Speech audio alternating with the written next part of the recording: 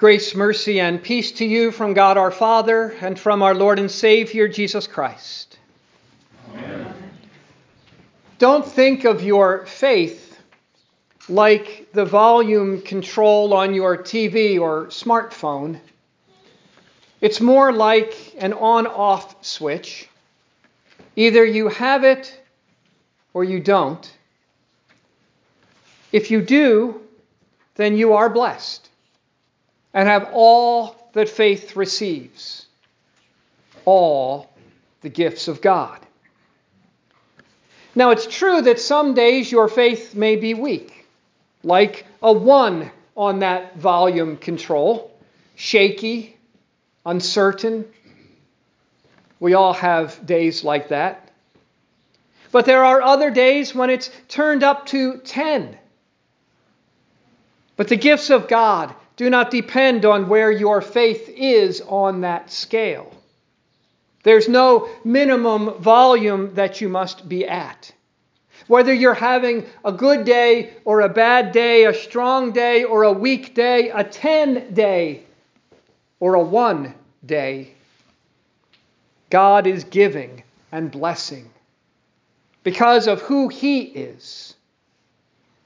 And He won't stop.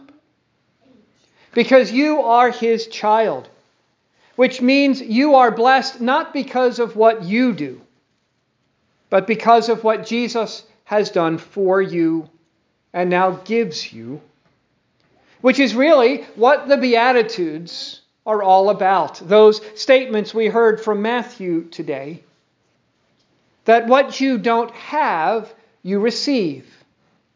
What you give, you get back even more. And what you do not deserve, you are given by grace. Because the Beatitudes are telling us about the kind of God we have in Jesus. He is the embodiment of the Beatitudes. He has earned everything for you and is happy to give it all to you. And not just when your faith is, say, 5 or higher, but even and especially when it is lower. And you really need His gifts to get you the strength you need to help you make it through another day. And the chief of those gifts is His Holy Spirit. He is the one that through that switch of faith in you, He is the one who made you a child of God. He is the one who takes all the gifts of Jesus and gives them to you. So if you are anything like the Beatitudes, it is the work of the Spirit in you, which means you are blessed not because of what you do, but because of what God has done in you. Which really is the way of it with God. He's the giver, we're the receivers, and He gifts Himself to us. He gives Himself to you as Father when He makes you His child. And He doesn't just father you, He is a father to you. And a perfect one at that. Caring, providing, protecting, teaching.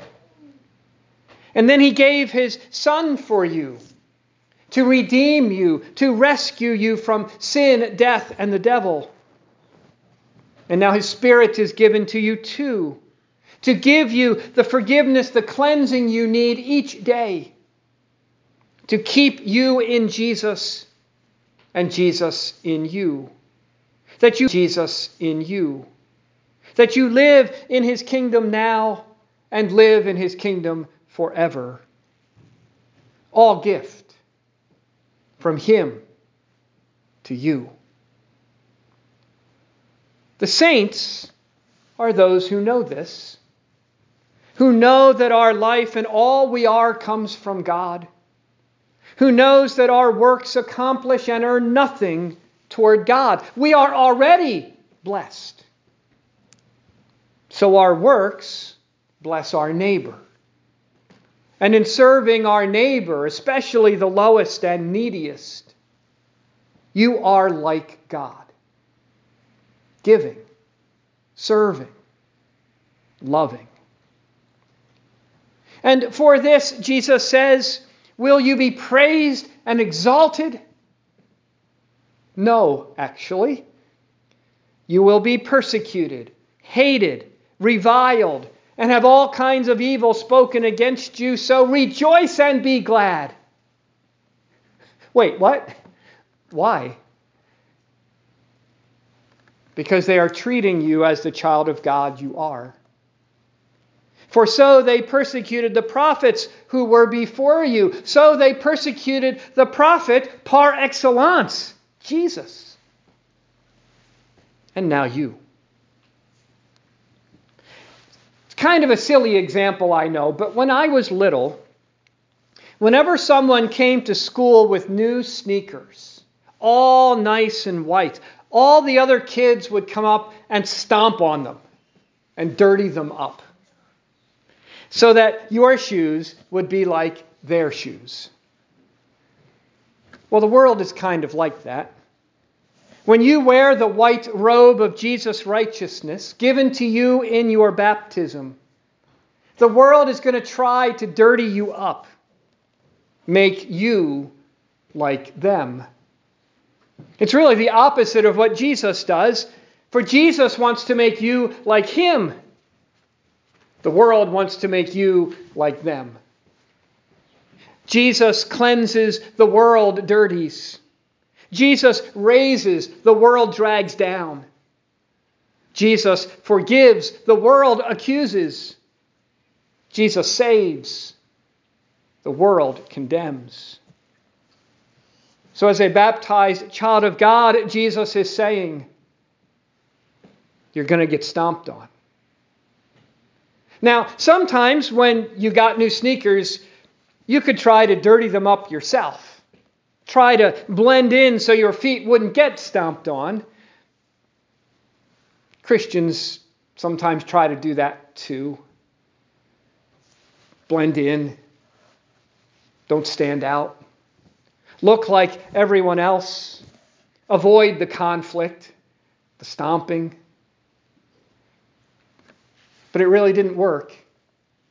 You were usually found out and stomped on even harder. But it is only for a time.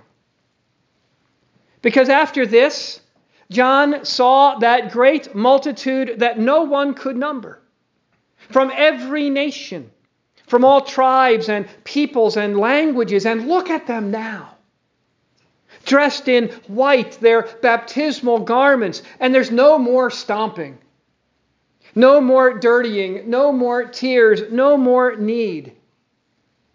Only the fulfillment of all God's promises, the fulfillment of the Beatitudes. When Jesus will come again and again open His mouth in blessing.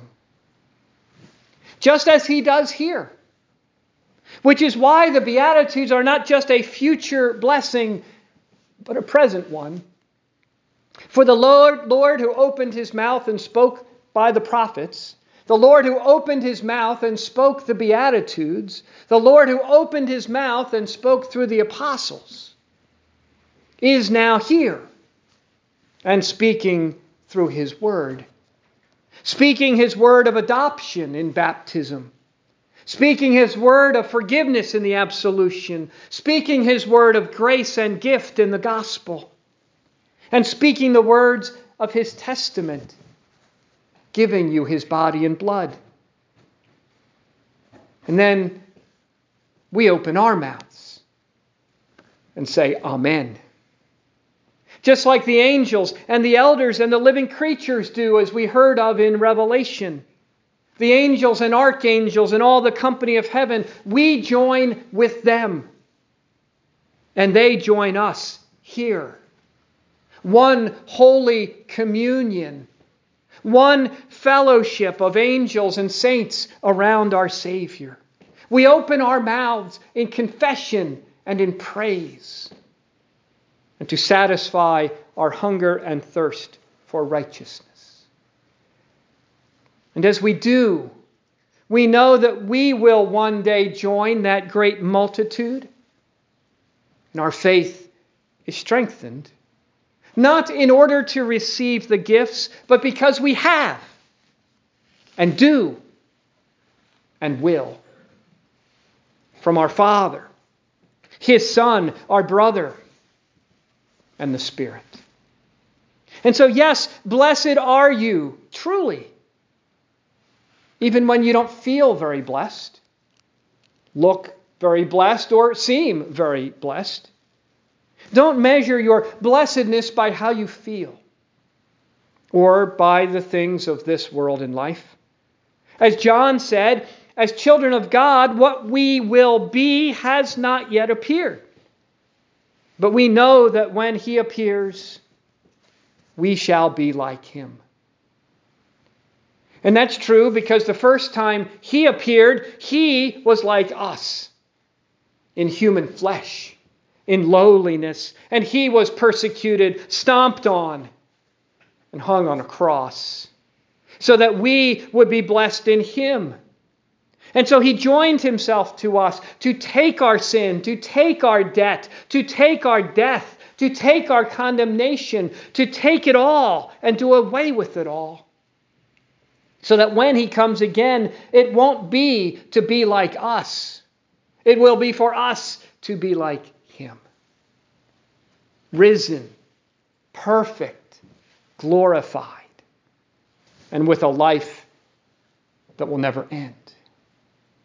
You have that blessing, that promise now. No matter how high or low that faith volume button is for you now, as the saints have throughout the centuries. Those saints in the Old Testament and New Testaments, they were blessed. Those saints who were forced to huddle in the catacombs, they were blessed. Those saints who lived under oppressive governments, they were blessed. Those saints who were imprisoned or exiled, they were blessed.